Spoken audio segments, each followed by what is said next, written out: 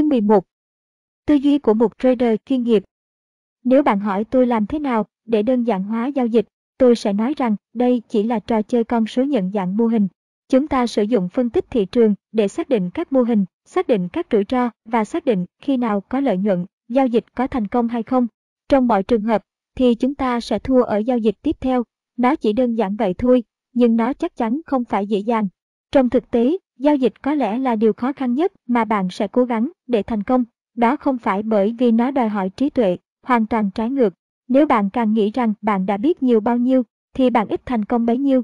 Giao dịch nó khó bởi vì bạn phải hoạt động trong một trạng thái chưa biết chuyện gì sẽ xảy ra, cho dù phân tích của bạn có thể chính xác một cách hoàn hảo. Để làm việc trong một trạng thái chưa biết chuyện gì xảy ra, thì bạn phải kiểm soát được cái mong muốn của mình. Để quản lý đúng mong muốn của mình, thì bạn phải sắp xếp lại môi trường về mặt tinh thần của bạn, từ đó bạn sẽ tin tưởng rằng không có bất cứ một sự nghi ngờ nào trong 5 chân lý căn bản. Trong chương này, tôi sẽ cung cấp cho bạn một bài tập giao dịch mà sẽ tích hợp những sự thật về thị trường ở một mức độ trong phạm vi chức năng môi trường tâm trí của bạn. Trong quá trình này, tôi sẽ đưa bạn qua 3 giai đoạn phát triển của một nhà giao dịch. Giai đoạn đầu tiên là giai đoạn mang tính cơ học. Trong giai đoạn này, bạn sẽ 1. Xây dựng sự tự tin cần thiết để làm việc trong một môi trường không giới hạn. 2. Tìm hiểu để thực hiện một hệ thống giao dịch hoàn hảo. 3. Rèn luyện tâm trí của bạn để suy nghĩ theo xác suất, 5 chân lý căn bản. 3.1 Chuyện gì cũng có thể xảy ra. 3.2 Để kiếm được tiền thì bạn không cần phải biết chuyện gì sẽ xảy ra tiếp theo trên thị trường.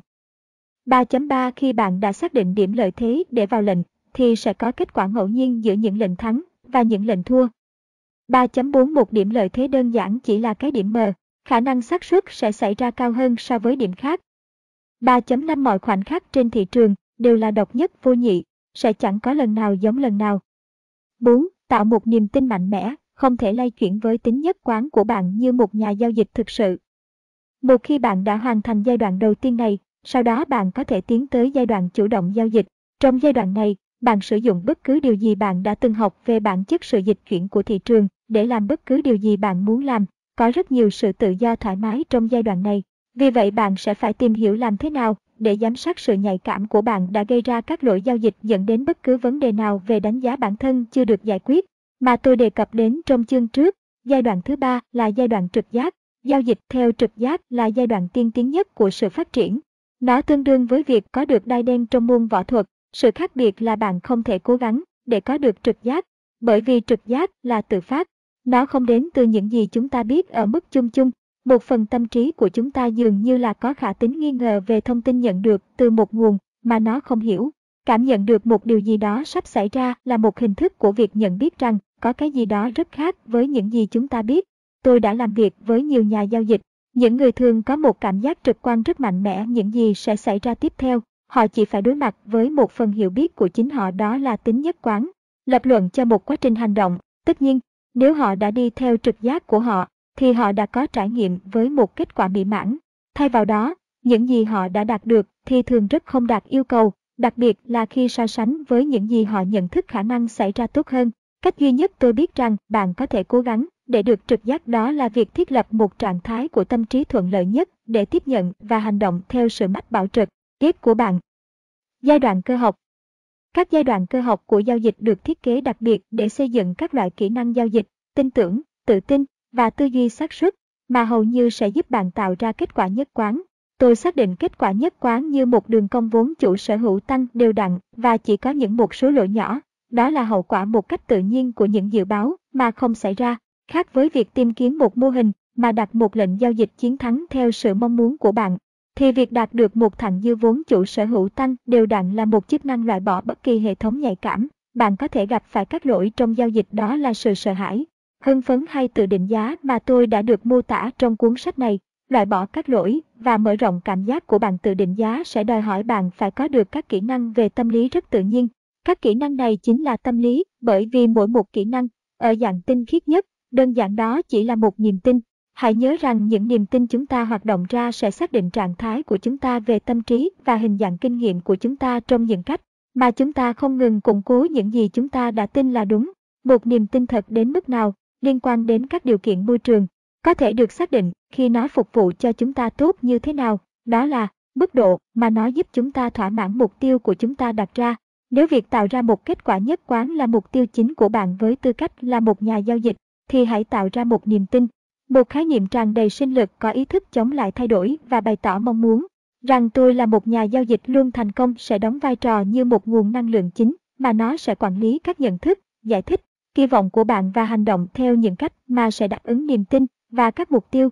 Tạo một niềm tin chi phối rằng tôi là một nhà giao dịch luôn thành công đòi hỏi phải tuân thủ một số nguyên tắc của sự thành công nhất quán. Một số các nguyên tắc chắc N sẽ có xung đột trực tiếp với một số niềm tin bạn đã có được về giao dịch. Nếu điều này đúng, thì bạn đã có một ví dụ điển hình về sự mâu thuẫn giữa niềm tin với mong muốn. Năng lượng động ở đây không khác gì so với một cậu bé muốn được giống như những đứa trẻ khác, những đứa trẻ mà không sợ chơi với chó. Đứa trẻ khao khát thể hiện bản thân theo cách mà nó tìm thấy, ít nhất lúc đầu, nhưng hầu như không thể. Để đáp ứng mong muốn của mình, nó đã phải bước vào một quá trình hoạt động của sự chuyển đổi. Kỹ thuật của nó rất đơn giản. Nó đã cố gắng chăm chỉ tốt nhất có thể để tập trung vào những gì mà nó đã cố gắng để hoàn thành và, từng chút một, nó đã phá bỏ niềm tin mâu thuẫn và củng cố niềm tin phù hợp với mong muốn của mình. Nếu đó là mong muốn của bạn, sau đó bạn sẽ phải bước vào quá trình chuyển đổi chính mình thành một người chiến thắng nhất quán. Khi nói đến việc chuyển đổi cá nhân, các thành phần quan trọng nhất là bạn sẵn sàng để thay đổi, sự rõ ràng về ý định của bạn và sức mạnh ước muốn của bạn. Cuối cùng, để quá trình này làm việc, bạn phải chọn nhất quán hơn bất cứ lý do nào khác hay điều chỉnh những gì bạn có giao dịch. Nếu tất cả những thành phần này là đủ, sau đó bất kể những khó khăn nội tại bạn thấy chính mình phải đối mặt, thì những gì bạn mong muốn cuối cùng cũng sẽ chiến thắng. Quan sát bản thân. Bước đầu tiên trong quá trình tạo ra sự thống nhất là để bắt đầu nhận thấy những gì bạn đang suy nghĩ, nói và làm. Tại sao?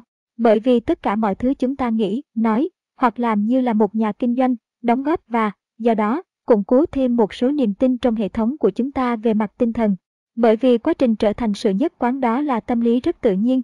Nó không nên xuất hiện một cách bất ngờ làm cho bạn phải bắt đầu chú ý đến các quá trình tâm lý khác nhau của mình. Ý tưởng là cuối cùng để học cách trở thành một người quan sát khách quan những suy nghĩ, lời nói và hành động của bạn. Dòng đầu tiên, để phòng thủ không bị mắc lỗi trong giao dịch đó là bắt bạn phải suy nghĩ về nó. Tất nhiên, dòng cuối cùng của phòng thủ đó chính là bạn phải hành động. Nếu bạn không cam kết với chính mình để trở thành một người quan sát các quá trình này, thì những gì bạn ngộ ra được sẽ luôn luôn đi sau khi trải nghiệm. Thường là khi bạn đang ở trong một trạng thái hối tiếc sâu sắc và đầy thất vọng, quan sát bản thân một cách khách quan ngụ ý là bạn làm một việc mà không phán xét về bản thân. Điều này có thể không được dễ dàng cho một số người. Trong suốt cuộc đời, có thể bạn đã nhận được những phán xét từ người khác. Kết quả là, bạn học một cách nhanh chóng học về những sai lầm và nỗi đau tinh thần. Không ai thích ở trong trạng thái nỗi đau tinh thần. Vì vậy chúng ta thường né tránh thừa nhận những gì chúng ta đã học được từ một sai lầm, không đối đầu với những sai lầm trong cuộc sống hàng ngày của chúng ta thường không có hậu quả tai hại, tuy nhiên sẽ rất tai hại nếu chúng ta né tránh đối đầu với sai lầm của chúng ta với tư cách là nhà giao dịch. Ví dụ, khi tôi đang làm việc với các nhà giao dịch trên sàn, tương tự tôi sử dụng hình ảnh để minh họa trong một tình huống bấp bênh, đó là yêu cầu họ tưởng tượng đang đi qua một cây cầu bắc qua hẻm núi Grand Canyon. Chiều rộng của cây cầu là liên quan trực tiếp đến số lượng hợp đồng mà họ giao dịch. Vì vậy, ví dụ, đối với một nhà giao dịch một hợp đồng, thì cây cầu là rất rộng, 20 feet. Một cây cầu rộng 20 feet cho phép bạn một dung sai mắc lỗi khá lớn. Vì vậy bạn không phải quá cẩn thận hoặc quá tập trung vào mỗi bước bạn đi. Tuy nhiên, nếu bạn xảy ra để vấp ngã và vượt qua giới hạn, thì bạn bị rớt xuống hẻm núi một dặm, 1609 mét. Tôi không biết có bao nhiêu người sẽ đi qua một cây cầu hẹp không có lan can, nơi cách mặt đất là một dặm, nhưng tôi đoán là tương đối ít. Tương tự như vậy, rất ít người sẽ có những loại rủi ro liên quan đến giao dịch trên sàn của các sàn giao dịch hợp đồng tương lai. Chắc chắn nhà giao dịch một hợp đồng có thể làm rất nhiều thiệt hại cho không giống như rơi ra khỏi một cây cầu cao một dặm. Tuy nhiên, một nhà giao dịch một hợp đồng cũng có thể cung cấp cho mình một dung sai lớn cho các lỗi, tính toán sai lầm, hoặc thị trường dao động mạnh bất thường và anh ta có thể đã đặt sai lệnh ngược với thị trường. Mặt khác, một trong những nhà giao dịch trên sàn lớn nhất mà tôi từng làm việc giao dịch với tài khoản trung bình 500 trái phiếu kho bạc tương lai cho một thời điểm. Ông thường đặt lệnh hơn 1.000 hợp đồng. Một lệnh với 1.000 hợp đồng T-bond giá trị lên tới đô la Mỹ 31.500 mỗi tích, sự thay đổi giá nhỏ nhất mà một hợp đồng trái phiếu có thể thực hiện. Tất nhiên, trái phiếu T tương lai có thể rất dễ biến động và có thể nhảy vài ticks lên hoặc xuống chỉ trong vài giây. Khi mà số lượng hợp đồng giao dịch tăng, thì độ rộng của cây cầu của chúng ta trên Grand Canyon hẹp lại. Trong trường hợp của các nhà giao dịch trái phiếu lớn, cây cầu đã được thu hẹp với kích thước nhỏ lại thành một sợi dây. Rõ ràng, nhà giao dịch phải cực kỳ cân bằng tốt và rất tập trung vào mỗi bước đi của mình. Những sai lầm nhỏ hoặc cơn gió có thể làm cho anh ta rơi ra khỏi dây. Điểm dừng chân tiếp theo, đó là vượt sâu một dặm. Bây giờ, khi anh ta đang ở trong giao dịch, nếu mà sơ suất nhỏ hoặc một cơn gió nhẹ nó cũng giống như một suy nghĩ mất tập trung. Đó là tất cả, chỉ là một suy nghĩ hay bất cứ điều gì khác mà anh ta đã để cho mình bị mất tập trung, ngay cả chỉ 1 hoặc 2 giây. Trong thời điểm phân tâm đó, anh ta có thể bỏ lỡ cơ hội thuận lợi cuối cùng của mình để kết thúc giao dịch. Mức giá tiếp theo với khối lượng đủ lớn để giúp anh ta rời khỏi cuộc chơi chỉ có vài trích thôi. Có thể nó sẽ tạo ra một mất mát rất lớn, hoặc cũng có thể nó ép buộc anh ta phải từ bỏ một giao dịch có thể thắng lớn. Nếu việc tạo ra kết quả nhất quán là một chức năng của loại trừ các lỗi, thì có thể nói rằng bạn sẽ gặp khó khăn rất lớn trong việc đạt được mục tiêu nếu như bạn không thừa nhận sai lầm. Rõ ràng, đây là một cái gì đó rất ít người có thể làm được. Và nó giải thích lý do tại sao có rất ít người chiến thắng đều đặn. Trong thực tế, các khuynh hướng không thừa nhận sai lầm là quá phổ biến trên toàn nhân loại. Có thể có ai đó đã kết luận rằng đó là một đặc tính cố hữu của bản chất con người. Tôi không tin rằng đây là vấn đề. Nó cũng không làm tôi tin rằng chúng ta được sinh ra với khả năng để chế giễu hay suy nghĩ kém cỏi về bản thân mình để tạo ra sai lầm, tính toán sai lầm, hoặc bị lỗi. Sai lầm là một chức năng tự nhiên của cuộc sống và sẽ tiếp tục được cho đến khi chúng ta đạt đến một điểm mà tại đó.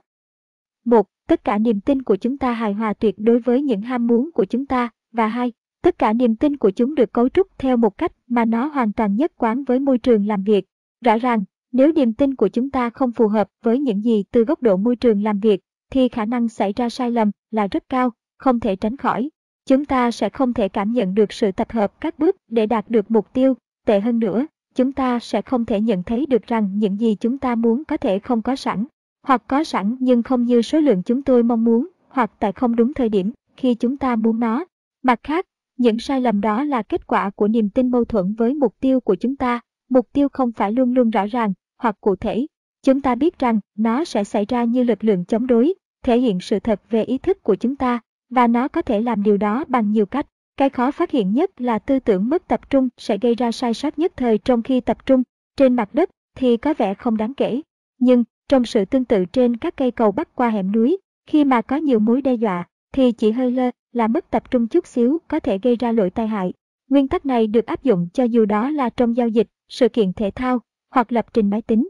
Khi mục đích của chúng ta rõ ràng và không hề suy giảm bởi bất kỳ năng lượng đối lập, sau đó năng lực của chúng ta sẽ tập trung CO hơn, và nhiều khả năng khi đó chúng ta sẽ thực hiện được mục tiêu của mình. Trước đây tôi định nghĩa một thái độ chiến thắng như là một kỳ vọng tích cực của những nỗ lực của chúng ta, với một sự chấp nhận rằng bất cứ kết quả chúng ta có được là sự phản ánh hoàn hảo cấp độ của chúng ta phát triển, và những gì chúng ta cần phải tìm hiểu để làm tốt hơn. Điều gì đã tạo nên sự khác biệt giữa những người chạy bộ điền kinh cực kỳ nhất quán với những người chạy bộ khác, đó chính là bản năng không sợ mắc lỗi. Lý do họ không sợ là họ không có một lý do để suy nghĩ về bản thân kém cỏi khi họ mắc lỗi, có nghĩa là họ không có một hồ chứa năng lượng điện tích âm chờ đợi và vô lấy tư tưởng ý thức của họ.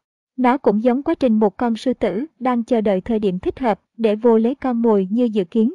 Điều gì đã làm cho họ có khả năng không bình thường, nhanh chóng vượt qua lỗi lầm mà không chỉ trích bản thân?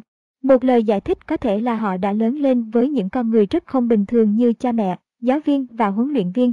Những người đã dùng lời nói và ví dụ để dạy cho họ sửa chữa sai lầm với tình yêu chân thật, tình cảm và sự chấp nhận. Tôi nói rất không bình thường bởi vì nhiều người trong chúng ta lớn lên với chỉ là kinh nghiệm trái ngược. Chúng ta được dạy để sửa lỗi sai lầm của chúng ta với sự tức giận, thiếu kiên nhẫn và thiếu rõ ràng của sự chấp nhận. Cũng có thể, đối với các người chạy bộ tuyệt vời, kinh nghiệm tích cực trong quá khứ của họ đối với những sai lầm đã tạo ra cho họ một niềm tin rằng sai lầm chỉ đơn giản là vạch ra con đường mà họ cần phải tập trung nỗ lực để phát triển và cải thiện bản thân.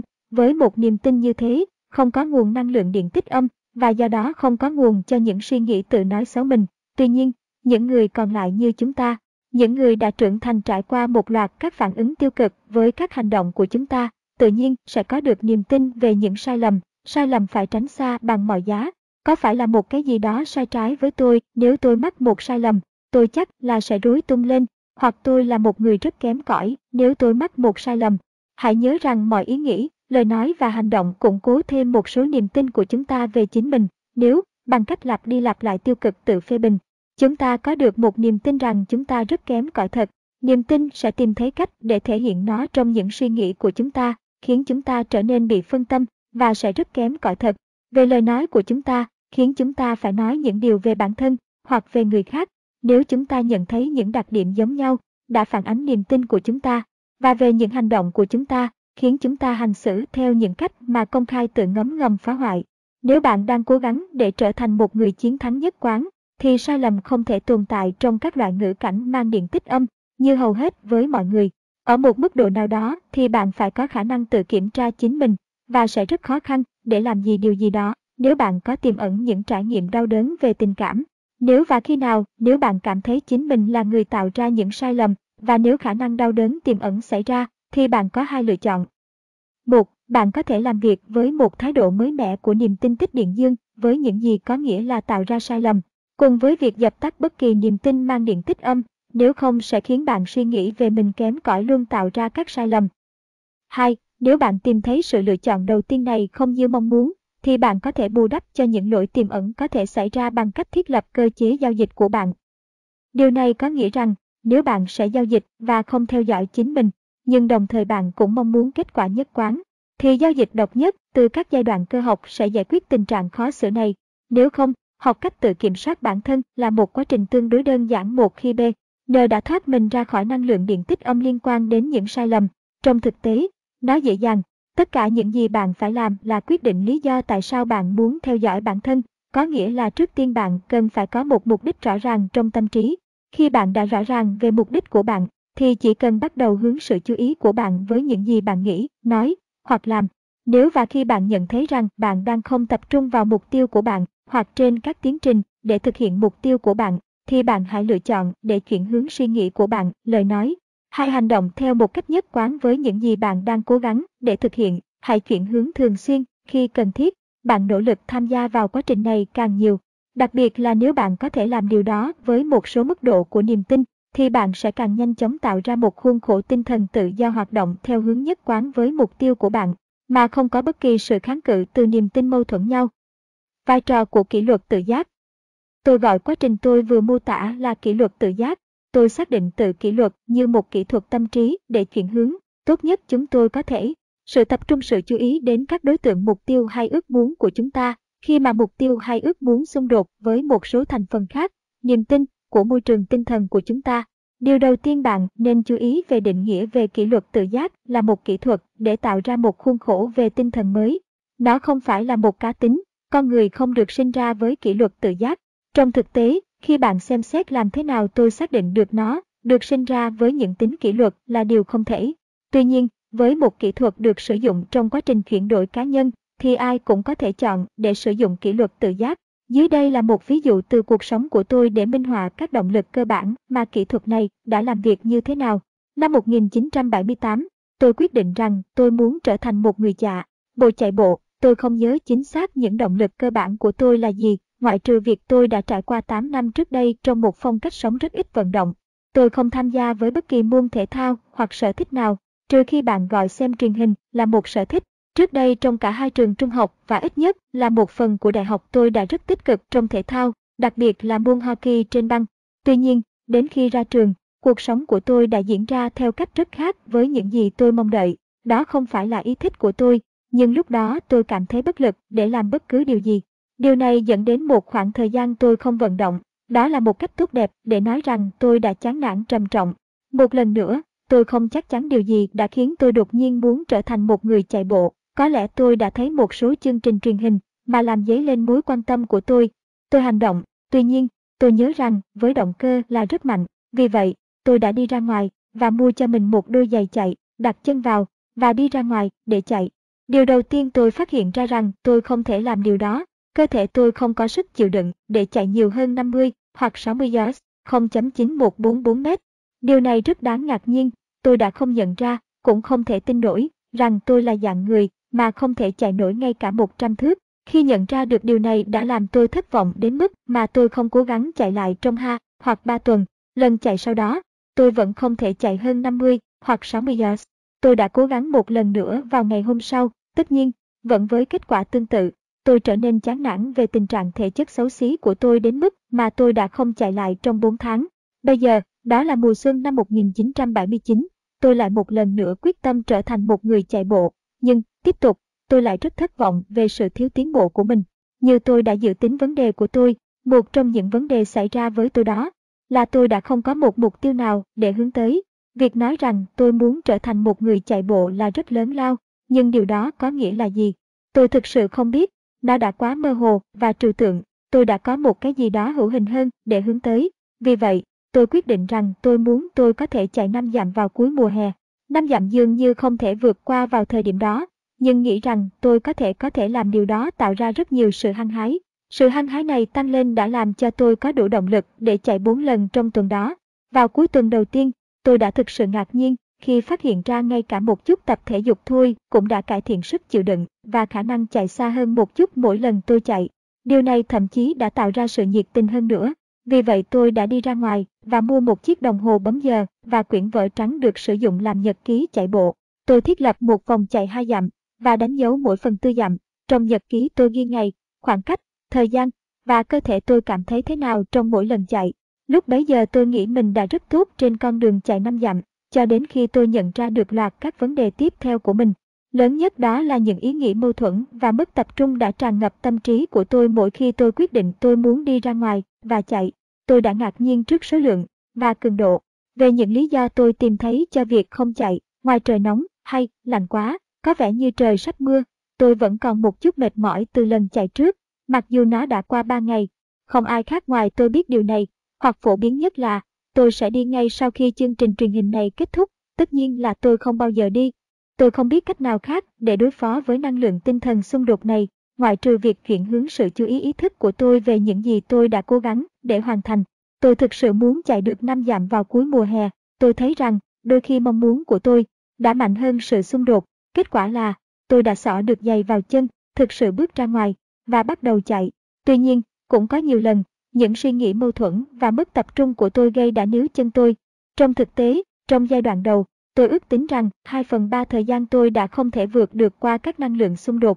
Vấn đề tiếp theo tôi gặp phải là khi tôi bắt đầu tiếp cận những điểm mà tôi đã có thể chạy 1 dặm. Tôi đã rất vui mừng với bản thân mình rằng nó đến với tôi sẽ cần phải có thêm một cơ chế nữa để có thể chạy được 5 dặm. Tôi lý luận rằng khi tôi đã đến điểm mà tôi có thể chạy 2 hoặc 3 dặm, tôi sẽ rất hài lòng với bản thân và tôi sẽ chẳng cần phải thực hiện thêm điều gì để đạt được mục tiêu 5 dặm. Vì vậy, tôi đã thực hiện một quy tắc riêng cho bản thân mình, bạn có thể gọi nó là quy tắc 5 dặm. Nếu tôi đã xỏ giày vào chân và đi ra ngoài bất chấp tất cả những suy nghĩ trái ngược nhau đang cố gắng giữ chân tôi lại, thì tôi cam kết bản thân mình sẽ chạy ít nhất một bước xa hơn so với lần cuối cùng tôi chạy. Sẽ không vấn đề gì nếu tôi chạy nhiều hơn một bước, nhưng chắc chắn không thể ít hơn một bước được. Khi đã đặt ra, tôi không bao giờ phá vỡ quy tắc này, và vào cuối mùa hè, tôi đã chạy được 5 dặm. Nhưng sau đó, một cái gì đó thực sự thú vị và hoàn toàn bất ngờ đã xảy ra trước khi tôi chạm đích. Khi tôi đã gan hồn thành mục tiêu 5 dặm của mình, từng chút một, những suy nghĩ mâu thuẫn bắt đầu tiêu tan, cuối cùng nó đã không còn tồn tại nữa. Tại thời điểm đó, tôi phát hiện ra rằng, nếu tôi muốn chạy, tôi đã hoàn toàn tự do để chạy mà không có bất kỳ kháng cự, xung đột hoặc suy nghĩ cạnh tranh nào. Với những gì đã xảy ra, tôi thực sự đã ngạc nhiên, ít nhất là như thế. Kết quả là, tôi đã chạy rất thường xuyên trong suốt 16 năm liên tiếp. Một số bạn có thể quan tâm, thì tôi chia sẻ là bây giờ tôi không chạy nhiều nữa, vì cách đây 5 năm tôi quyết định chơi lại môn hockey trên băng. Hockey là một môn thể thao cực kỳ vất vả, đôi khi tôi chơi tới 4 lần một tuần. Hãy tưởng tượng ở độ tuổi của tôi và mức độ gắng sức mà môn thể thao này đòi hỏi, thì thường tôi phải mất 1 hoặc 2 ngày để hồi phục, vì vậy tôi không còn nhiều thời gian để chạy nữa. Bây giờ, nếu bạn mang những kinh nghiệm này và đặt chúng vào bối cảnh của những gì chúng ta hiểu về bản chất của niềm tin, có một số quan sát chúng ta có thể thực hiện. 1. Ban đầu, mong muốn của tôi là một người chạy bộ đã không có nền tảng hỗ trợ trong hệ thống tinh thần của tôi. Nói cách khác, không có nguồn năng lượng khác, một khái niệm đòi hỏi biểu hiện tràn đầy sinh lực, phù hợp với mong muốn của tôi. 2. Tôi thực sự đã phải làm điều gì đó để tạo ra sự hỗ trợ đó, để tạo ra một niềm tin rằng tôi là một vận người chạy bộ đòi hỏi tôi phải tạo ra một loạt các kinh nghiệm phù hợp với niềm tin mới. Hãy nhớ rằng tất cả mọi thứ chúng ta nghĩ, nói hoặc làm góp phần năng lượng cho một số niềm tin vào hệ thống tinh thần của chúng ta. Mỗi lần tôi phải trải qua một ý nghĩ mâu thuẫn và đã có thể tập trung lại thành công về mục tiêu của tôi với đủ niềm tin để làm cho tôi mang giày chạy vào và ra khỏi cửa. Tôi tăng thêm năng lượng vào niềm tin rằng tôi là một người chạy bộ và, quan trọng hơn, tôi đã vô tình thu hút năng lượng ra khỏi tất cả các niềm tin trái ngược. Tôi nói vô tình vì có những kỹ thuật khác nhau được thiết kế đặc biệt để xác định và xử lý mâu thuẫn niềm tin, nhưng tại thời điểm đó trong cuộc sống của tôi đã không hiểu được động lực cơ bản của quá trình chuyển đổi tôi đã trải qua, vì vậy, nó đã không xảy ra với tôi để tận dụng kỹ thuật đó cho tôi. 3. Bây giờ tôi có thể dễ dàng, từ góc độ tinh thần, thể hiện bản thân mình như là một người chạy bộ, vì tôi là một người chạy bộ. Đó là khái niệm tràn đầy sinh lực hiện nay, là một phần hoạt động mang bản sắc của riêng tôi. Khi tôi lần đầu tiên bắt đầu chạy, tôi đã để xảy ra một số mâu thuẫn niềm tin về việc chạy. Kết quả là, tôi cần các kỹ thuật của tự kỷ luật bản thân để trở thành người chạy bộ. Bây giờ tôi không cần phải tự kỷ luật, vì tôi là người chạy bộ. Khi niềm tin của chúng ta hoàn toàn phù hợp với các mục tiêu hoặc ước muốn của chúng ta, thì không có nguồn gốc của xung đột năng lượng nữa. Nếu không có nguồn gốc của xung đột năng lượng, sau đó không có nguồn gốc của tư tưởng mất tập trung, bào chữa, duy lý, luận cứ, hoặc sai lầm, có ý thức hay tiềm thức. 4. Niềm tin có thể được thay đổi, và nếu nó có thể thay đổi một niềm tin, sau đó nó có thể thay đổi bất kỳ niềm tin nào. Nếu bạn hiểu rằng bạn thực sự không thay đổi nó, bạn chỉ chuyển năng lượng từ một dạng này sang dạng khác, các hình thức của niềm tin nhắm mục tiêu cho sự thay đổi vẫn còn nguyên vẹn. Vì vậy, hai niềm tin hoàn toàn trái ngược nhau có thể tồn tại trong hệ thống tinh thần của bạn, bên cạnh nhau, nhưng nếu bạn vẽ xong năng lượng từ một niềm tin và tràn đầy sinh lực hoàn toàn khác, không có mâu thuẫn tồn tại từ góc độ chức năng, chỉ có niềm tin rằng năng lượng sẽ có khả năng hoạt động như một lực lên tâm trí của bạn, lên nhận thức của bạn và giải thích các thông tin và hành vi của bạn. Bây giờ, mục đích duy nhất của việc giao dịch một cách máy móc là để biến bạn thành một nhà giao dịch luôn thành công. Nếu có bất cứ điều gì trong môi trường tinh thần của bạn đó là mâu thuẫn với các nguyên tắc của việc tạo ra niềm tin rằng tôi là một nhà giao dịch luôn thành công, sau đó bạn sẽ cần phải sử dụng các kỹ thuật của tự kỷ luật để tích hợp các nguyên tắc như một ưu thế, là một phần chức năng riêng biệt của bạn. Một khi các nguyên tắc trở thành bạn là ai, bạn sẽ không còn cần phải tự giác nữa, bởi vì quá trình luôn nhất quán sẽ trở nên dễ dàng. Nên nhớ rằng nhất quán không giống khả năng để đặt một lệnh giao dịch chiến thắng, hoặc thậm chí là một chuỗi giao dịch chiến thắng. Bởi vì việc đưa vào một giao dịch chiến thắng không đòi hỏi bất cứ kỹ năng nào cả, tất cả bạn phải làm là đoán một cách chính xác, đó là không có gì khác hơn so với đoán kết quả cũ. Việc tung đồng xu, trong khi đó nhất quán là một trạng thái của tâm lý rằng, một khi đã đạt được, sẽ không cho phép bạn được thay đổi theo cách khác. Bạn sẽ không phải cố gắng để nhất quán, vì nó sẽ là một chức năng tự nhiên của riêng bạn. Trong thực tế, nếu bạn phải cố gắng, nó là một dấu hiệu cho thấy bạn đã không được tích hợp hoàn toàn các nguyên tắc thành công nhất quán như chiếm ưu thế, niềm tin có mâu thuẫn. Ví dụ, xác định trước rủi ro của bạn là một bước trong quá trình trở nên nhất quán. Nếu phải mất bất kỳ nỗ lực đặc biệt để ấn định trước nguy rủi ro, nếu bạn phải nhắc nhở bản thân một cách có ý thức để làm điều đó, nếu bạn gặp phải bất kỳ suy nghĩ trái ngược nhau nào, nghĩa là trong suy nghĩ, cứ cố nói với bạn đừng làm việc đó, hoặc nếu bạn gặp phải một giao dịch mà bạn đã không xác định trước rủi ro, thì nguyên tắc này không phải là một ưu thế, nó không phải là một phần chức năng mang bản sắc riêng của bạn. Nó không biết bạn là ai, nếu nó biết, nó thậm chí sẽ không xảy ra với bạn nếu bạn không xác định trước các rủi ro của bạn. Nếu và khi tất cả các nguồn của xung đột đã được kích hoạt, thì sẽ không còn là một tiềm năng cho bạn có được bất kỳ cách nào khác. Những gì một khi đã là một cuộc đấu tranh sẽ trở nên hầu như không tốn sức. Khi đó, mọi người nghĩ chắc là bạn rất có kỷ luật, bởi vì bạn có thể làm một cái gì đó mà họ thấy khó khăn, và họ không thể làm được. Nhưng sự thật thì bạn không có chút kỷ luật nào cả, bạn đơn giản chỉ đang thực hiện niềm tin theo một cách khác mà khiến bạn cư xử theo cách phù hợp với mong muốn, mục tiêu hay mục đích của bạn thôi. Tạo một niềm tin trên sự nhất quán. Tạo một niềm tin rằng tôi là một người chiến thắng đều đặn là mục tiêu chính, nhưng cũng giống như ý định của tôi để trở thành một vận người chạy bộ. Đó là quá rộng và trừu tượng để thực hiện mà không đưa nó xuống thành một quá trình theo từng bước một. Vì vậy, những gì tôi sẽ làm là phá vỡ niềm tin này thành nhiều phần có thể xác định nhỏ nhất có thể và sau đó cung cấp cho bạn một kế hoạch để tích hợp từng phần như là một niềm tin xuyên suốt. Sau đây là những niềm tin nhỏ để giúp xây dựng suy nghĩ giống như nhà giao dịch với 185 khối sẽ cung cấp các cấu trúc cơ bản cho những gì tạo nên một người chiến thắng đều đặn. Tôi là người chiến thắng đều đặn vì: 1. Tôi luôn xác định khách quan điểm lợi thế vào lệnh. 2. Tôi ấn định trước các nguy cơ của mỗi giao dịch. 3. Tôi hoàn toàn chấp nhận rủi ro hay tôi luôn sẵn sàng để giao dịch. 4. Tôi hành động dựa trên điểm lợi thế vào lệnh của tôi mà không chần chừ không do dự. 5. Tôi chi trả cho bản thân mình khi thị trường có sẵn tiền cho tôi. 6. Tôi liên tục giám sát tính nhạy cảm của tôi đối với những sai sót. 7. Tôi hiểu sự cần thiết tuyệt đối của các nguyên tắc thành công nhất quán và, do đó, tôi thề không bao giờ vi phạm. Những niềm tin này là 7 nguyên tắc nhất quán. Để tích hợp các nguyên tắc này vào hệ thống thần kinh của bạn ở một mức nào đó, thì yêu cầu bạn phải tạo ra cho mình một loạt các kinh nghiệm sao cho phù hợp với những nguyên tắc đó. Điều này cũng không khác gì cậu bé muốn chơi với chó hay mong muốn của tôi là trở thành một người chạy bộ. Trước khi cậu bé có thể chơi với một con chó, cậu bé đầu tiên đã phải thực hiện một số nỗ lực chỉ để được gần gũi với nó. Cuối cùng, giống như sự cân bằng năng lượng trong hệ thống tinh thần của mình thay đổi, cậu ta có thể chơi với con chó mà không có bất kỳ kháng cự nào từ bên trong. Để trở thành một người chạy bộ, tôi đã phải tạo ra những kinh nghiệm của việc chạy bộ bất chấp tất cả mọi thứ cản trở bên trong con người tôi. Cuối cùng, năng lượng đã dịch chuyển ngày càng nhiều hơn và ưu ái hơn cho định nghĩa mới về con người tôi. Chạy đã trở thành một biểu tượng tự nhiên, một bản sắc riêng của tôi. Rõ ràng, những gì chúng ta đang cố gắng hoàn thành ở đây thì phức tạp hơn là trở thành một người chạy bộ hoặc vuốt ve một con chó. Nhưng những động lực cơ bản của quá trình này thì giống hệt nhau. C. Chúng ta sẽ bắt đầu với một mục tiêu cụ thể. Nguyên tắc đầu tiên của sự nhất quán đó là niềm tin. Tôi xác định một cách khách quan khả năng của tôi. Từ khóa ở đây là khách quan. Khách quan có nghĩa là không có khả năng xác định, giải thích, và do đó nhận thức được bất kỳ thông tin thị trường nào cũng từ hai góc độ, hoặc sẽ đau đớn, hoặc sẽ phấn khích. Cách thức để trở nên khách quan đó là đứng ra bên ngoài niềm tin, giữ các mong muốn một cách trung lập và luôn đưa những nhân tố chưa được xác định vào để cân nhắc xem xét. Hãy nhớ rằng, bạn phải huấn luyện đặc biệt cho tâm trí của bạn phải thật khách quan và phải thật tập trung vào khoảnh khắc hiện tại của dòng chảy cơ hội.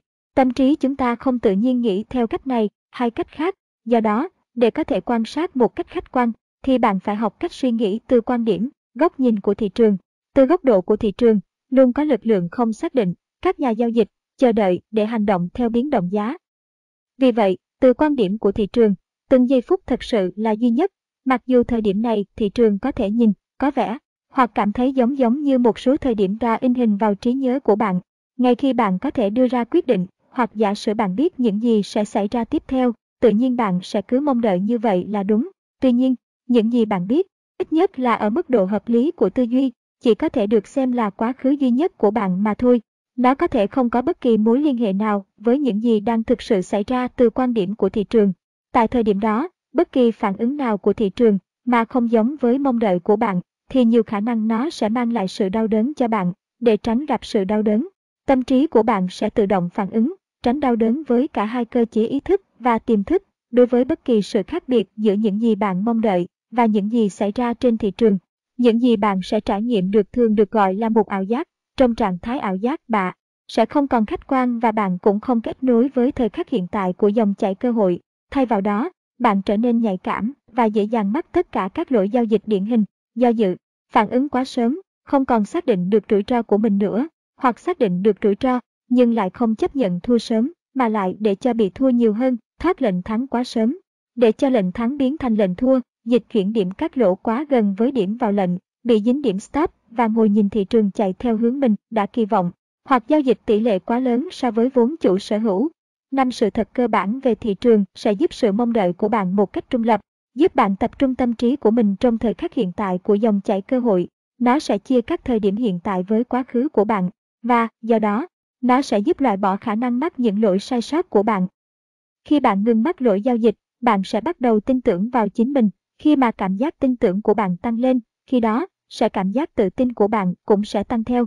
Tự tin của bạn càng lớn, bạn sẽ giao dịch càng dễ, hành động trên khả năng của bạn mà không cần chần chừ hay do dự. 5 sự thật cũng sẽ tạo ra một trạng thái của tâm lý, đó là bạn thực sự sẽ chấp nhận những rủi ro giao dịch. Khi bạn thực sự chấp nhận rủi ro, bạn sẽ bình an với bất cứ kết quả nào. Khi bạn đang bình an với kết quả bất kỳ, bạn sẽ cảm thấy thoải mái vô tư. Với tư tưởng khách quan, bạn sẽ dễ dàng nhận thức và hành động theo bất cứ điều gì xảy ra trên thị trường. Từ quan điểm của nó, tại bất kỳ khoảnh khắc hiện tại nào, mục tiêu đầu tiên là để tích hợp một niềm tin chủ đạo. Tôi xác định khách quan các khả năng của tôi. Thách thức hiện nay là làm thế nào để bạn đạt được điều đó. Làm thế nào để bạn biến mình thành một người luôn có thể nghĩ theo quan điểm của thị trường? Quá trình chuyển đổi bắt đầu với mong muốn của bạn và sẵn sàng để tái tập trung vào các đối tượng mong muốn của bạn. Kỷ luật tự giác. Mong muốn. Một yếu tố, nó không phải trùng hợp hay không đồng ý với bất cứ điều gì mà bạn đang tin là đúng về bản chất của giao dịch. Một mong muốn rõ ràng nhằm thẳng vào một mục tiêu cụ thể là một công cụ rất mạnh mẽ. Bạn có thể sử dụng các yếu tố mong muốn của bạn để tạo ra một phiên bản hoàn toàn mới hoặc tầm vóc mới tới nhân hiệu của bạn, chuyển hóa năng lượng giữa hai hay nhiều khái niệm mâu thuẫn, hoặc thay đổi bối cảnh hay phân cực những ký ức từ tiêu cực sang tích cực. Tôi chắc rằng bạn đã quen thuộc với câu nói, nâng tầm tâm thức của bạn. Hàm ý của nâng tầm tâm thức của chúng ta có nghĩa là chúng ta quyết định chính xác những gì chúng ta mong muốn thực sự rõ ràng, hoàn toàn không chút nghi ngờ, và với rất nhiều niềm tin rằng không có gì cản trở ta, kể cả bên trong lẫn bên ngoài. Nếu có đủ nhân tố hậu thuẫn đằng sau quyết tâm của chúng ta, thì có thể sẽ có một sự thay đổi lớn trong cấu trúc tinh thần của chúng ta gần như ngay lập tức. Xóa bỏ kích hoạt những xung đột bên trong con người không phải là chức năng của thời gian, mà đó là một chức năng của sự tập trung vào mong muốn. Mặc dù nó có thể mất một thời gian đáng kể để có thể đến được điểm mà chúng ta thực sự nâng tầm tâm thức. Nếu không, trong trường hợp không rõ ràng và không có niềm tin, thì kỹ thuật của kỷ luật tự giác, theo thời gian, sẽ vận hành khá yếu ớt. Dĩ nhiên, nếu bạn sẵn sàng sử dụng nó, để đạt được điều đó, bạn phải nâng tầm cho tâm thức của bạn, với càng nhiều niềm tin và càng rõ ràng càng tốt. Nó quan trọng hơn bất cứ điều gì khác mà bạn mong muốn về sự nhất quán, trạng thái tâm lý của niềm tin, sự tự tin và khách quan từ giao dịch của bạn. Điều này là cần thiết vì nếu bạn giống như hầu hết các giao dịch, bạn sẽ được đối mặt với một lực lượng xung đột rất đáng gờm. Ví dụ, nếu bạn đã từng có một giao dịch lớn ngẫu hứng từ việc bắt được một xu hướng lớn, để gây ấn tượng với gia đình và bạn bè của bạn, để làm một anh hùng, để được một phần thưởng ngẫu nhiên, để chứng minh dự đoán của là đúng, hoặc cho bất kỳ lý do nào khác mà không có gì để chứng minh cho sự nhất quán. Sau đó bạn sẽ tìm thấy sức mạnh của những động cơ khác sẽ không chỉ đóng vai trò là một trở ngại cho các bài tập về giao dịch tôi đang làm cho bạn thấy rất khó. Thậm chí nó có thể đủ mạnh để khiến bạn khỏi làm các bài tập về giao dịch. Bạn còn nhớ cậu bé không có mong muốn giống như những đứa trẻ khác và tương tác với những con chó. Về bản chất, cậu ta quyết định sống với những mâu thuẫn giữa niềm tin tích cực tối thiểu đó là không phải tất cả những con chó nguy hiểm và bản chất thật cậu bé. Với niềm tin tiêu cực thì tất cả các con chó đều nguy hiểm. Cậu bé có khả năng nhận thức con chó thân thiện, nhưng đồng thời cậu lại thấy không thể nào tương tác được với chúng, trừ khi cậu ta muốn thay đổi nó. Sự bất cân bằng năng lượng giữa hai niềm tin này chính xác nó sẽ ở lại với suốt toàn bộ cuộc đời cậu bé. Thậm chí để bắt đầu quá trình này, bạn có muốn sự nhất quán nhiều đến mức mà bạn sẽ sẵn sàng từ bỏ tất cả những lý do khác, động cơ khác, hoặc các kế hoạch giao dịch mà không phù hợp với quá trình tích hợp các niềm tin đó tạo sự nhất quán. Một mong muốn mãnh liệt rõ ràng là một điều kiện tiên quyết tuyệt đối nếu bạn muốn cho quá trình này hoạt động hiệu quả. Bài tập, học cách giao dịch và tạo ra lợi thế giống như một sòng bài. Mục tiêu của bài tập này là để thuyết phục bản thân bạn rằng giao dịch đơn giản chỉ là một trò chơi xác suất số, không có nhiều khác biệt so với cách kéo tay cầm một cái máy. Ở cấp độ vi mô, các kết quả của cá nhân xuất hiện một cách độc lập và ngẫu nhiên trong mối quan hệ với nhau. Ở cấp độ vĩ mô, các kết quả trong một loạt các giao dịch sẽ tạo ra kết quả nhất quán. Từ một quan điểm xác suất, điều này có nghĩa là thay vì là người chơi kéo máy, là một nhà giao dịch, bạn cũng có thể là một casino nếu 1. Bạn có một khả năng đó là thực sự đặt tỷ lệ thành công theo hướng lợi thế của bạn. 2. Bạn có thể suy nghĩ về giao dịch trông theo cách đúng đắn hơn. 5 sự thật cơ bản và 3. Bạn có thể làm tất cả mọi thứ bạn cần phải làm trong để thực hiện một loạt các giao dịch. Sau đó, như các sòng bạc, bạn sẽ sở hữu các trò chơi và có một trở thành một người luôn chiến thắng. Thiết lập bài tập, chọn một thị trường. Chọn một chứng khoán hay hợp đồng tương lai đang được giao dịch để thực hiện giao dịch. Không quan trọng nó cái là gì, miễn là nó có tính thanh khoản và bạn có thể đủ khả năng yêu cầu ký quỹ giao dịch ít nhất 300 cổ phần hoặc 300 hợp đồng tương lai cho mỗi giao dịch. Chọn một tập hợp các biến thị trường để xác định một khả năng. Điều này có thể thực hiện trên bất kỳ hệ thống giao dịch nào mà bạn muốn. Hệ thống giao dịch hoặc phương pháp bạn chọn có thể là toán học, cơ học hoặc thị giác dựa trên mô hình trong biểu đồ giá. Nó không quan trọng cho dù cá nhân bạn tự thiết kế hệ thống hoặc bạn mua nó từ người khác. Cũng không cần bạn phải mất một thời gian dài hoặc quá cầu kỳ cố gắng để tìm kiếm hoặc phát triển các hệ thống tốt nhất hay đúng nhất. Bài tập này không phải là về phát triển hệ thống và nó không phải là một bài kiểm tra khả năng phân tích của bạn. Trong thực tế, Các biến mà bạn chọn thậm chí có thể được coi là bình thường theo tiêu chuẩn nhất của hầu hết các nhà giao dịch, bởi vì những gì bạn sẽ học hỏi từ làm bài tập này không phụ thuộc vào việc bạn thực sự kiếm tiền. Nếu bạn xem bài tập này một khoản chi phí giáo dục, nó sẽ cắt giảm số lượng thời gian và công sức bạn có thể chi trả để cố gắng tìm các khả năng sinh lời cao nhất. Một số bạn có thể phân vân, nhưng tôi sẽ không đưa ra khuyến nghị cụ thể về những hệ thống hoặc các biến bạn nên sử dụng, bởi vì tôi cho rằng hầu hết những người đọc cuốn sách này cũng đã được học rất tốt về phân tích kỹ thuật. Nếu bạn cần trợ giúp thêm, có hàng trăm đầu sách về chủ đề này, cũng như các nhà cung cấp hệ thống rất sẵn sàng bán cho bạn những ý tưởng của họ. Tuy nhiên, nếu bạn đã rất nỗ lực thực sự để làm điều này một mình, nhưng vẫn gặp vấn đề trong việc chọn một hệ thống, bạn có thể liên hệ với tôi tại markdouglas.com hoặc tradingthezone.com và tôi sẽ cho bạn một số giải pháp. Bất kể hệ thống nào bạn chọn để sử dụng phải phù hợp với các thông số kỹ thuật sau đây. Vào lệnh. Các biến mà bạn sử dụng để xác định các khả năng của bạn có thể hoàn toàn chính xác. Hệ thống này phải được thiết kế sao cho nó không yêu cầu bạn phải thực hiện bất kỳ quyết định chủ quan hoặc phán quyết về việc giao dịch của bạn là hiện tại. Nếu thị trường đang hướng theo một cách phù hợp với các biến theo hệ thống của bạn, sau đó bạn có một giao dịch. Nếu không, sau đó bạn không có giao dịch. Giai đoạn. Không có yếu tố không liên quan hoặc ngẫu nhiên khác có thể nhập vào giao dịch. Thoát lệnh cắt lỗ. Các điều kiện tương tự áp dụng để nhận ra một giao dịch mà không hiệu quả. Phương pháp của bạn phải cho bạn biết chính xác bạn cần rủi ro bao nhiêu để thực hiện một giao dịch. Luôn luôn có một điểm tối ưu, mà tại đó khả năng của một giao dịch không hiệu quả phải được giảm thiểu, đặc biệt là trong mối quan hệ với khả năng lợi nhuận, thì bạn nên cắt lỗ sớm. Làm sạch tâm trí của mình để thực hiện các giao dịch tiếp theo. Hãy để cơ cấu thị trường xác định nơi nào là điểm tối ưu, thay vì sử dụng một số tiền tùy tiện và nghĩ rằng bạn sẵn sàng chấp nhận rủi ro cho giao dịch. Trong mọi trường hợp, bất cứ hệ thống bạn chọn, nó có phải là hoàn toàn chính xác, đòi hỏi không được ra quyết định chủ quan. Một lần nữa, không có biến không liên quan hoặc ngẫu nhiên có thể nhập vào hệ thống. Khung thời gian. Phương pháp giao dịch của bạn có thể thực hiện ở bất kỳ khung thời gian nào phù hợp với bạn, nhưng tất cả các tín hiệu vào lệnh và thoát lệnh của bạn phải được thực hiện trong một khung thời gian. Ví dụ, nếu bạn sử dụng các biến mà xác định một sự hỗ trợ cụ thể và mô hình kháng cự trên thanh biểu đồ 30 phút, sau đó rủi ro và mục tiêu lợi nhuận tính toán của bạn cũng phải được xác định trong một khoảng thời gian 30 phút. Tuy nhiên, giao dịch một khoảng thời gian không ngăn cản bạn sử dụng các khung thời gian khác để tham khảo. Ví dụ, bạn có thể có một bộ lọc với một quy tắc nói rằng bạn sẽ chỉ giao dịch theo hướng của xu hướng chính. Có một câu châm ngôn về giao dịch có từ rất lâu, xu hướng là bạn. Nó có nghĩa là bạn có một xác suất thành công cao hơn khi bạn giao dịch theo hướng của xu thế lớn. Nếu có, trong thực tế, giao dịch có rủi ro thấp nhất, với xác suất thành công cao nhất, xảy ra khi bạn đang mua dips, hỗ trợ, trong một thị trường có xu hướng lên, hoặc bán, kháng cự, trong một thị trường xu hướng xuống. Để minh họa cho quy tắc này hoạt động như thế nào, giả sử bạn đã chọn chính xác trong việc xác định mô hình hỗ trợ và kháng cự trong một khung thời gian 30 phút là giao dịch của bạn. Quy tắc là bạn chỉ giao dịch theo hướng của xu hướng chính. Một xu hướng thị trường được định nghĩa là một loạt các mức cao cao hơn và thấp cao hơn cho một xu hướng tăng, và ngược lại có một loạt các mức cao thấp hơn và thấp hơn cho xu hướng xuống. Khung thời gian mà càng dài, xu hướng càng rõ hơn.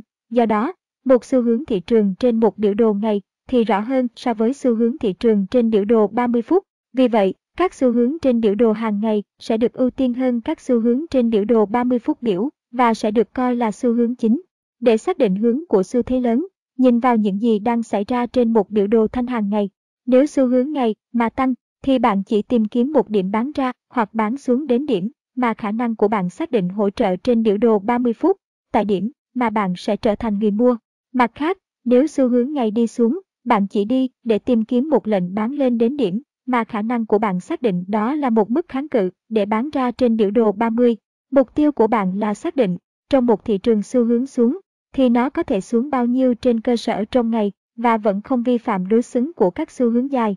Trong một thị trường lên và có xu hướng, mục tiêu của bạn là để xác định như thế nào đến nay nó có thể bán ra trên một cơ sở trong ngày mà không vi phạm đối xứng của các xu hướng dài. Thường có rất ít rủi ro liên quan đến những hỗ trợ và kháng cự trong ngày, bởi vì bạn không cần phải để cho thị trường đi rất xa vượt qua những điểm đó để cho bạn biết giao dịch không thực hiện được. Chúc lời. Tin hay không tin, tất cả các kỹ năng một người cần phải học để trở thành nhà giao dịch thành công nhất quán, thì học để chốt lợi nhuận có lẽ là kỹ năng khó làm chủ nhất. Có vô số lý do cá nhân, với yếu tố tâm lý thường rất phức tạp, cũng như hiệu quả của phân tích thị trường, tham gia vào giao dịch. Thật không may, vấn đề phân loại ma trận phức tạp này đã vượt xa phạm vi của cuốn sách này. Tôi nói việc này ra để các bạn, những người có thể đã đánh bại chính mình, có thể lấy được tiền về, có thể thư giãn và tự thưởng cho mình một hơi thở. Ngay cả sau khi bạn đã có được tất cả các kỹ năng khác, nó có thể mất một thời gian rất lâu trước khi bạn có thể lấy được tiền. Đừng thất vọng. Có một cách để thiết lập một cơ chế chốt lời và ít nhất thì nó cũng đáp ứng các mục tiêu của nguyên tắc thứ 5 của sự nhất quán. Tôi trả tiền bản thân mình khi thị trường có tiền sẵn cho tôi. Nếu bạn đang thiết lập một niềm tin vào bản thân rằng bạn là một người luôn chiến thắng, sau đó bạn sẽ phải tạo ra những kinh nghiệm tương ứng với niềm tin đó. Vì mục tiêu của niềm tin là chiến thắng một cách nhất quán, làm thế nào bạn có lợi nhuận trong giao dịch chiến thắng là rất quan trọng. Đây chỉ là một phần của bài tập, trong đó bạn sẽ có một mức độ tùy theo quyết định về những gì bạn làm. Những tiền đề cơ bản là, trong một giao dịch chiến thắng, bạn không bao giờ biết được thị trường sẽ đi bao xa theo hướng của bạn. Thị trường hiếm khi đi lên thẳng hoặc xuống thẳng. Rất nhiều cổ phiếu Internet Nasdaq vào mùa thu năm 1999 là một trường hợp ngoại lệ. Thông thường, thị trường đi lên và sau đó xuống lại một số điểm của xu hướng tăng rồi mới đi lên, hoặc đi uống và sau đó lên lại một số điểm rồi di chuyển xuống phía dưới. Những tỷ lệ lên xuống như vậy có thể làm cho nó rất khó để giữ một giao dịch chiến thắng. Bạn sẽ cần phải là một chuyên gia phân tích cực kỳ tinh vi và mục tiêu là phải phân biệt được giữa một hồi phục bình thường, khi thị trường vẫn có khả năng di chuyển theo hướng ban đầu giao dịch của bạn, và một hồi phục không phải là bình thường, khi tiềm năng cho bất kỳ dịch chuyển nào theo hướng ban đầu của giao dịch của bạn được giảm đi rất nhiều, nếu không muốn nói là không tồn tại. Nếu bạn không bao giờ biết thị trường sẽ đi theo hướng của bạn bao xa, vậy thì khi nào và làm thế nào để bạn có lợi nhuận? Câu hỏi khi nào là một chức năng của khả năng đọc thị trường của bạn và lựa chọn những điểm có khả năng nhất để dừng lại.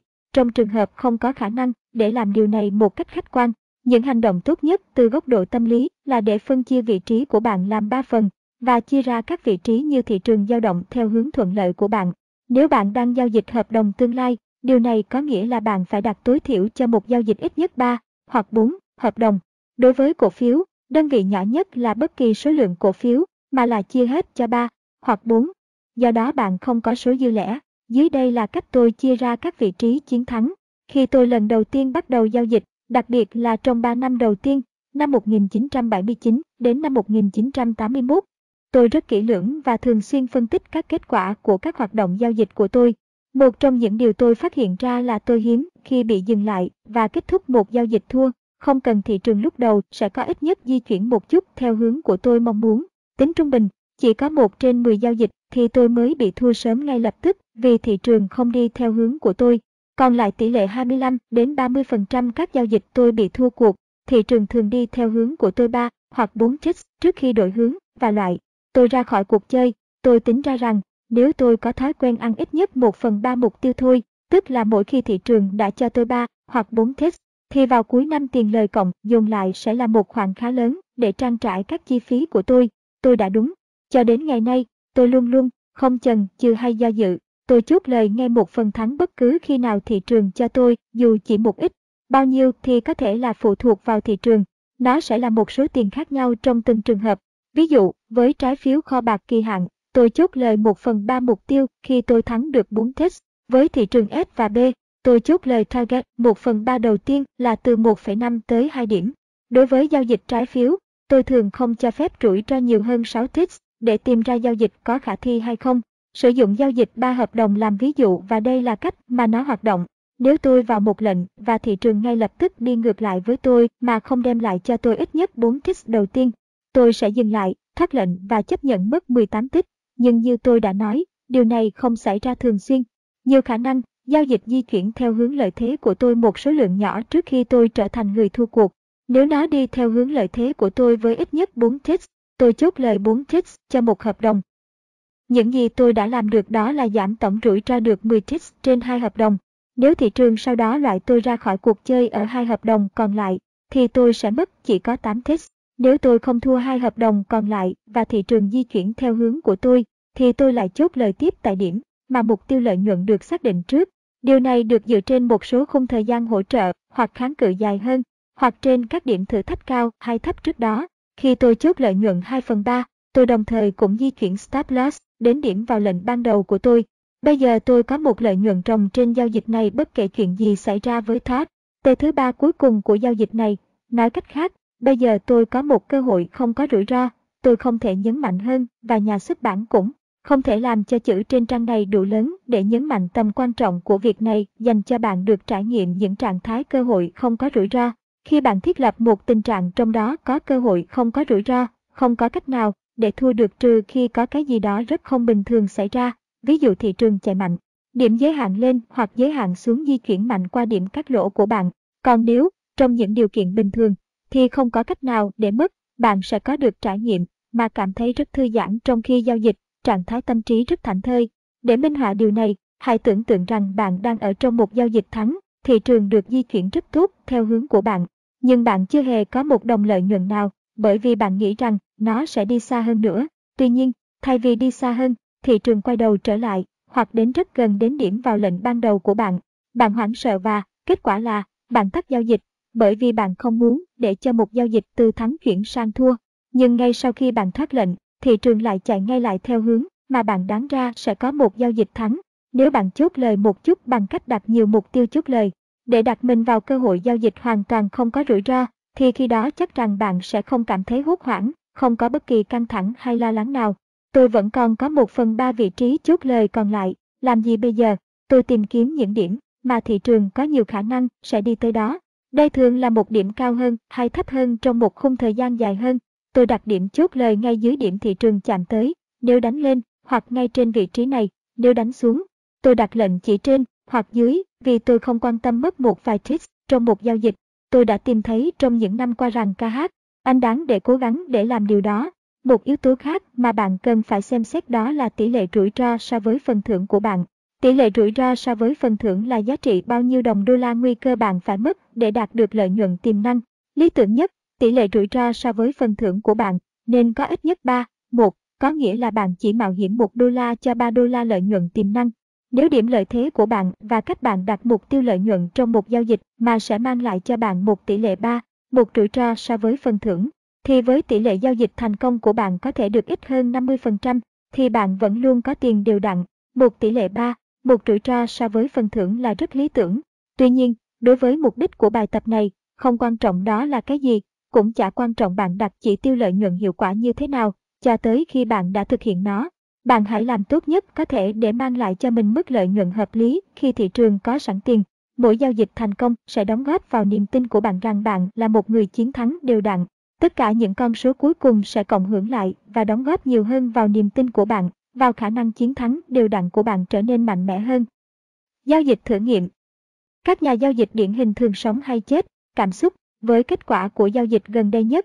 Nếu đó là một chiến thắng, anh ta sẽ sẵn sàng giao dịch tiếp theo. Còn nếu thua, anh ta sẽ bắt đầu đặt câu hỏi về khả năng của chính mình. Để tìm ra những mô hình hiệu quả tốt như thế nào, và cả những gì không tốt, thì chúng ta cần tiếp cận một cách có hệ thống, một cách mà trong đó không có bất kỳ biến số ngẫu nhiên nào. Điều này có nghĩa là chúng ta phải mở rộng định nghĩa về sự thành công hay thất bại từ một số giao dịch nhỏ lẻ của nhà giao dịch điển hình sang một thử nghiệm khoảng 20 giao dịch, hoặc hơn. Bất kỳ điểm lợi thế nào bạn quyết định đặt lệnh sẽ được dựa trên một số lượng giới hạn các biến của thị trường hoặc áp mối quan hệ giữa các biến đo lường tiềm năng của thị trường để di chuyển lên hoặc xuống. Từ góc độ của thị trường, mỗi nhà giao dịch vào lệnh hoặc thoát lệnh có thể xem như một lực lượng tạo ra biến động dịch chuyển của giá và, do đó, đây là một biến thị trường. Không có khả năng nào hoặc hệ thống kỹ thuật nào có thể biết được lý do mà các nhà giao dịch đưa ra quyết định vào lệnh hay thoát lệnh. Kết quả là, bất kỳ tập hợp các biến thị trường để định nghĩa một điểm lợi thế nào đó nó giống như một bản chụp lại của một cái gì diễn ra, nhưng nó rất mong manh. Chỉ chụp lại một phần giới hạn của tất cả các khả năng. Khi bạn áp dụng bất kỳ tập hợp các biến trên thị trường, nó có thể có kết quả rất tốt trong một khoảng thời gian nhất định, nhưng sau một thời gian bạn có thể thấy rằng tính hiệu quả của nó sẽ giảm bớt. Đó là bởi vì sự đa dạng cơ bản của sự tương tác giữa tất cả những người tham gia thị trường đang thay đổi.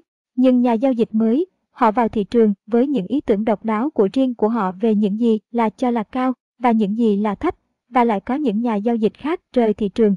Từng chút một, những thay đổi này ảnh hưởng đến sự đa dạng cơ bản của cách mà thị trường dao động. Không có ảnh chụp nào của các biến có thể chụp những thay đổi rất tinh tế này để đưa vào xem xét phân tích. Bạn có thể bù đắp cho những thay đổi tinh tế, đa dạng cơ bản sự dịch chuyển của thị trường và vẫn duy trì một cách tiếp cận phù hợp bằng cách giao dịch trong các mẫu thử nghiệm. Cỡ mẫu của bạn có thể đủ lớn để cung cấp cho các biến của bạn một thử nghiệm công bằng và đầy đủ, nhưng tại cùng một thời gian đủ nhỏ để nếu hiệu quả của nó giảm đi, bạn có thể phát hiện nó trước khi bạn mất một số tiền quá mức. Tôi đã tìm thấy rằng một cỡ mẫu tối thiểu là 20 giao dịch đáp ứng cả hai yêu cầu này. Thử nghiệm. Một khi bạn quyết định một tập hợp các biến cho phù hợp với những đặc điểm cụ thể này, bạn cần phải kiểm tra chúng để xem chúng hoạt động tốt như thế nào.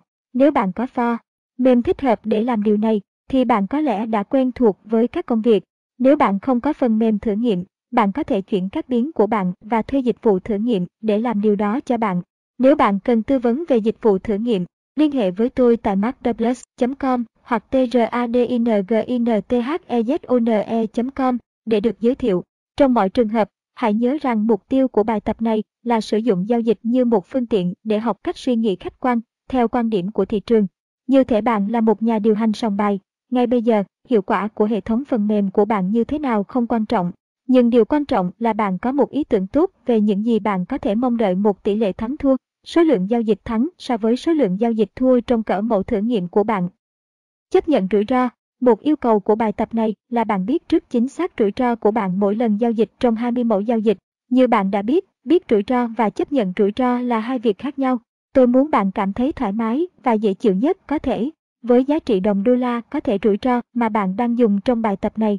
Bởi vì các bài tập đòi hỏi bạn phải sử dụng một cỡ mẫu 20 giao dịch, rủi ro tiềm năng là bạn sẽ mất hết tất cả 20 giao dịch. Điều này rõ ràng là kịch bản cho trường hợp xấu nhất. Và cũng có khả năng bạn sẽ toàn thắng tất cả 20 giao dịch, nghe có vẻ hơi khó đấy. Tuy nhiên, nó là một khả năng có thể xảy ra, vì vậy, bạn nên thiết lập các bài tập theo cách mà bạn có thể chấp nhận rủi ro, theo giá trị đồng đô la, đó là mất hết tất cả 20 giao dịch.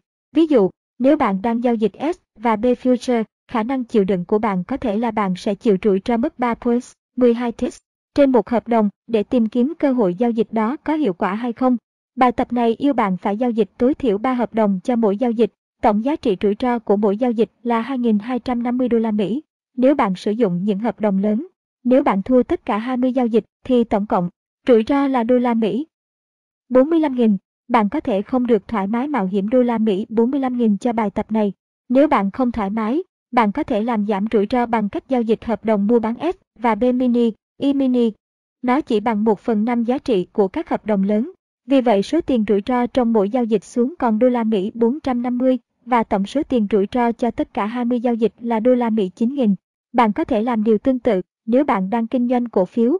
Chỉ cần tiếp tục giảm số lượng cổ phiếu mỗi giao dịch cho đến khi bạn nhận được đến một điểm mà bạn cảm thấy thoải mái với tổng số tiền rủi ro cho tất cả 20 giao dịch. Điều mà tôi không muốn bạn làm đó là thay đổi thông số rủi ro đã được thiết lập để đáp ứng mức độ thoải mái của bạn. Nếu, dựa trên nghiên cứu của bạn đã xác định rằng rủi ro 3 points trong giao dịch S và B là khoảng cách tối ưu. Bạn phải để cho thị trường giao dịch kháng cự lại điểm lợi thế của bạn để cho bạn biết nó là khoảng cách an toàn. Vậy thì bạn hãy cứ để 3 points. Bạn chỉ được thay đổi biến số này khi nó được bảo đảm từ góc độ phân tích kỹ thuật.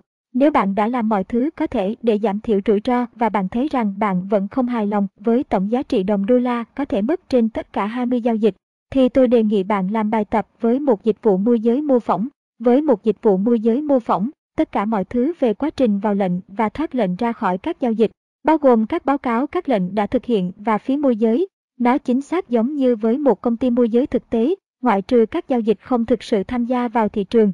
Kết quả là, bạn thực sự không có một chút rủi ro nào. Một dịch vụ môi giới mô phỏng là một công cụ tuyệt vời để thực hành với thời gian thực, trong điều kiện thị trường thực tế. Nó cũng là một công cụ tuyệt vời để thử nghiệm một hệ thống giao dịch. Có thể có nhiều dịch vụ kiểu khác, nhưng dịch vụ kiểu này mà tôi biết đó là orditrack.com. Làm bài tập khi bạn có một tập hợp các biến mà phù hợp với các thông số kỹ thuật đờ. Óc mô tả chi tiết, bạn biết chính xác những gì mỗi lần giao dịch là sẽ cần chi phí bao nhiêu để tìm ra kết quả. Bạn có một kế hoạch để chốt lời. Và bạn biết những gì bạn có thể mong đợi một chiến thắng với tỷ lệ thắng thua cho cỡ mẫu của bạn. Sau đó bạn đã sẵn sàng để bắt đầu bài tập. Các quy tắc rất đơn giản, giao dịch hệ thống của bạn chính xác như những gì bạn đã thiết kế. Điều này có nghĩa là bạn phải cam kết với chính mình để giao dịch ít nhất là 20 lần tiếp theo, chứ không chỉ giao dịch một hoặc đôi tiếp theo, tất cả phải là 20. Bất chấp chuyện gì xảy ra, bạn không thể đi chệch hướng, sử dụng hoặc bị ảnh hưởng bởi bất kỳ yếu tố liên quan nào khác, hoặc thay đổi các biến đã xác định cho đến khi bạn hoàn thành một kích thước mẫu đầy đủ. Bằng cách thiết lập các bài tập với các biến cố định để xác định điểm lợi thế của bạn, tỷ lệ đặt cược cũng tương đối cố định, và cam kết thực hiện mọi giao dịch trong phạm vi mẫu của bạn. Như vậy bạn đã tạo ra một cơ chế giao dịch mà có thể nhân rộng lên giống như hoạt động của một sòng bài. Tại sao các sòng bài kiếm tiền đều đặn trên một sự kiện có một kết quả ngẫu nhiên? Bởi vì họ biết rằng trên một loạt các sự kiện, các tỷ lệ cược đều có lợi cho họ. Họ cũng biết rằng, để nhận ra những lợi ích của các tỷ lệ cá cược thuận lợi, họ phải tham gia vào mọi sự kiện. Họ không thể chỉ tham gia vào một quá trình chọn và lựa chọn những bàn tay blackjack, quay bánh cellular hoặc lắc xí ngầu, và không thể cố gắng để dự đoán trước kết quả của mỗi người trong các sự kiện đơn lẻ này. Nếu bạn tin rằng trong 5 chân lý cơ bản và bạn tin rằng giao dịch chỉ là một trò chơi xác suất, không khác gì nhiều so với cách kéo một cái máy, sau đó bạn sẽ tìm thấy rằng công việc này sẽ không cần nỗ lực vì mong muốn phải tuân thủ theo cam kết của bạn phải thực hiện tất cả các giao dịch theo mẫu, và niềm tin của bạn vào xác suất tự nhiên của giao dịch sẽ được hài hòa tất cả. Kết quả là, sẽ không còn sự sợ hãi, không còn kháng cự, hay suy nghĩ rối bời. Điều gì có thể ngăn cản bạn làm những gì chính xác bạn cần phải làm, khi bạn cần phải làm điều đó, không chần chừ, không do dự, không có gì có thể ngăn cản bạn được. Mặt khác, nếu những điều đó chưa từng xảy ra với bạn, thì bài tập này sẽ tạo ra một va chạm trực diện giữa mong muốn của bạn theo suy nghĩ một cách xác suất khách quan, và tất cả các nhân tố bên trong con người bạn có mâu thuẫn với mong muốn này. Những điều khó khăn mà bạn phải đối mặt trong khi làm bài tập này sẽ tỷ lệ thuận với mức độ của những mâu thuẫn còn tồn tại. Để đạt một mức độ nào đó, bạn sẽ được trải nghiệm hoàn toàn ngược lại những gì tôi đã mô tả trong đoạn trước. Đừng ngạc nhiên nếu bạn gần như không thể làm được bài tập này sau một vài nỗ lực đầu tiên. Vậy bạn nên xử lý những xung đột này như thế nào? Tự kiểm tra và sử dụng các kỹ thuật của tự kỷ luật để tái tập trung vào mục tiêu của bạn. Viết ra 5 chân lý cơ bản và 7 nguyên tắc nhất quán, và giữ chúng ở phía trước của bạn mọi lúc khi bạn đang giao dịch, nhắc đi nhắc lại thường xuyên, với niềm tin tuyệt đối. Bất cứ khi nào bạn nhận thấy rằng những gì bạn đang nghĩ, nói, hoặc làm điều gì đó không phù hợp với 5 chân lý cơ bản hoặc 7 nguyên tắc nhất quán, thì bạn hãy thừa nhận sự mâu thuẫn xung đột đó. Đừng cố gắng phủ nhận sự tồn tại của lực lượng đối lập, đó chính là một phần của tâm hồn bạn, dễ hiểu, nó lập luận tranh cãi để nói lên sự thật. Khi điều này xảy ra, hãy tái tập trung chính xác vào những gì bạn đang cố gắng để thực hiện. Nếu mục đích của bạn là suy nghĩ một cách khách quan, làm gián đoạn quá trình suy nghĩ, để bạn có thể tập trung vào khoảnh khắc cơ hội dòng chảy hiện tại, bước qua nỗi sợ hãi, sợ bị sai, sợ mất tiền, lỡ cơ hội vào lệnh, và lỡ cơ hội chốt lời. Vì vậy bạn có thể ngừng gây ra các lỗi và bắt đầu tin tưởng chính mình. Sau đó bạn sẽ biết chính xác những gì bạn cần làm. Hãy thực hiện theo các quy tắc của chế độ giao dịch của bạn tốt nhất có thể. Hãy làm chính xác những gì quy tắc của anh. Tập trung vào 5 chân lý cơ bản và cuối cùng bạn sẽ giải quyết tất cả các cuộc xung đột của bạn về bản chất thực sự của giao dịch. Mỗi lần bạn thực sự làm cái gì đó mà khẳng định một trong 5 chân lý cơ bản, bạn sẽ tạo ra năng lượng của niềm tin trái ngược nhau và bổ sung thêm năng lượng cho niềm tin về tính xác suất và khả năng của bạn có thể tạo ra kết quả nhất quán. Cuối cùng, niềm tin mới của bạn sẽ trở nên rất mạnh mẽ tới mức nó sẽ không cần nỗ lực ý thức để suy nghĩ và hành động một cách nhất quán với mục tiêu của bạn. Bạn sẽ biết chắc chắn rằng suy nghĩ theo kiểu xác suất sẽ là một phần thuộc về bản chất của bạn. Khi bạn có khả năng hoàn thành một bài tập với tối thiểu 20 giao dịch hoặc nhiều hơn mà không có bất kỳ khó khăn nào, hay kháng cự hoặc suy nghĩ mâu thuẫn làm bạn mất tập trung vào những gì mà hệ thống giao dịch của bạn yêu cầu. Sau đó, và chỉ sau đó, sau khi trải qua bài tập này, nó sẽ giúp bạn có sẵn sàng để chuyển sang giai đoạn giao dịch cao cấp hơn, trực quan hơn. Lưu ý cuối cùng. Đừng cố gắng dự đoán mất thời gian bao lâu trước khi bạn trải qua một mẫu giao dịch với ít nhất 20 giao dịch. Hãy làm theo kế hoạch của bạn và không bị lệch hướng. Không được suy nghĩ mất tập trung hay không được do dự khi hành động. Nó sẽ mất bao nhiêu thời gian bao lâu cũng được. Nếu bạn muốn trở thành một người chơi golf chuyên nghiệp, sẽ không có gì lạ khi bạn cho dành thời gian để đánh 10.000 quả bóng golf hoặc nhiều hơn, cho đến khi sự kết hợp chính xác của các phối hợp chuyển động trong cú swing đã hằn sâu vào trong trí nhớ của bạn và bạn không còn phải suy nghĩ về nó một cách có ý thức nữa. Khi bạn ra sân và đánh những quả bóng golf, bạn không chơi một trò chơi thực tế chống lại ai đó hoặc chiến thắng trong giải đấu lớn. Bạn làm điều đó bởi vì bạn tin rằng kỹ năng tạo ra và sự tập luyện sẽ giúp bạn giành chiến thắng. Học để trở thành một người chiến thắng nhất quán trong giao dịch cũng không khác gì như vậy cả. Tôi chúc cho bạn có được sự thịnh vượng. Có lẽ nên nói rằng chúc bạn may mắn, nhưng thực sự bạn cũng sẽ chẳng cần tới may mắn đâu. Nếu bạn thực sự làm việc để có được các kỹ năng đúng đắn.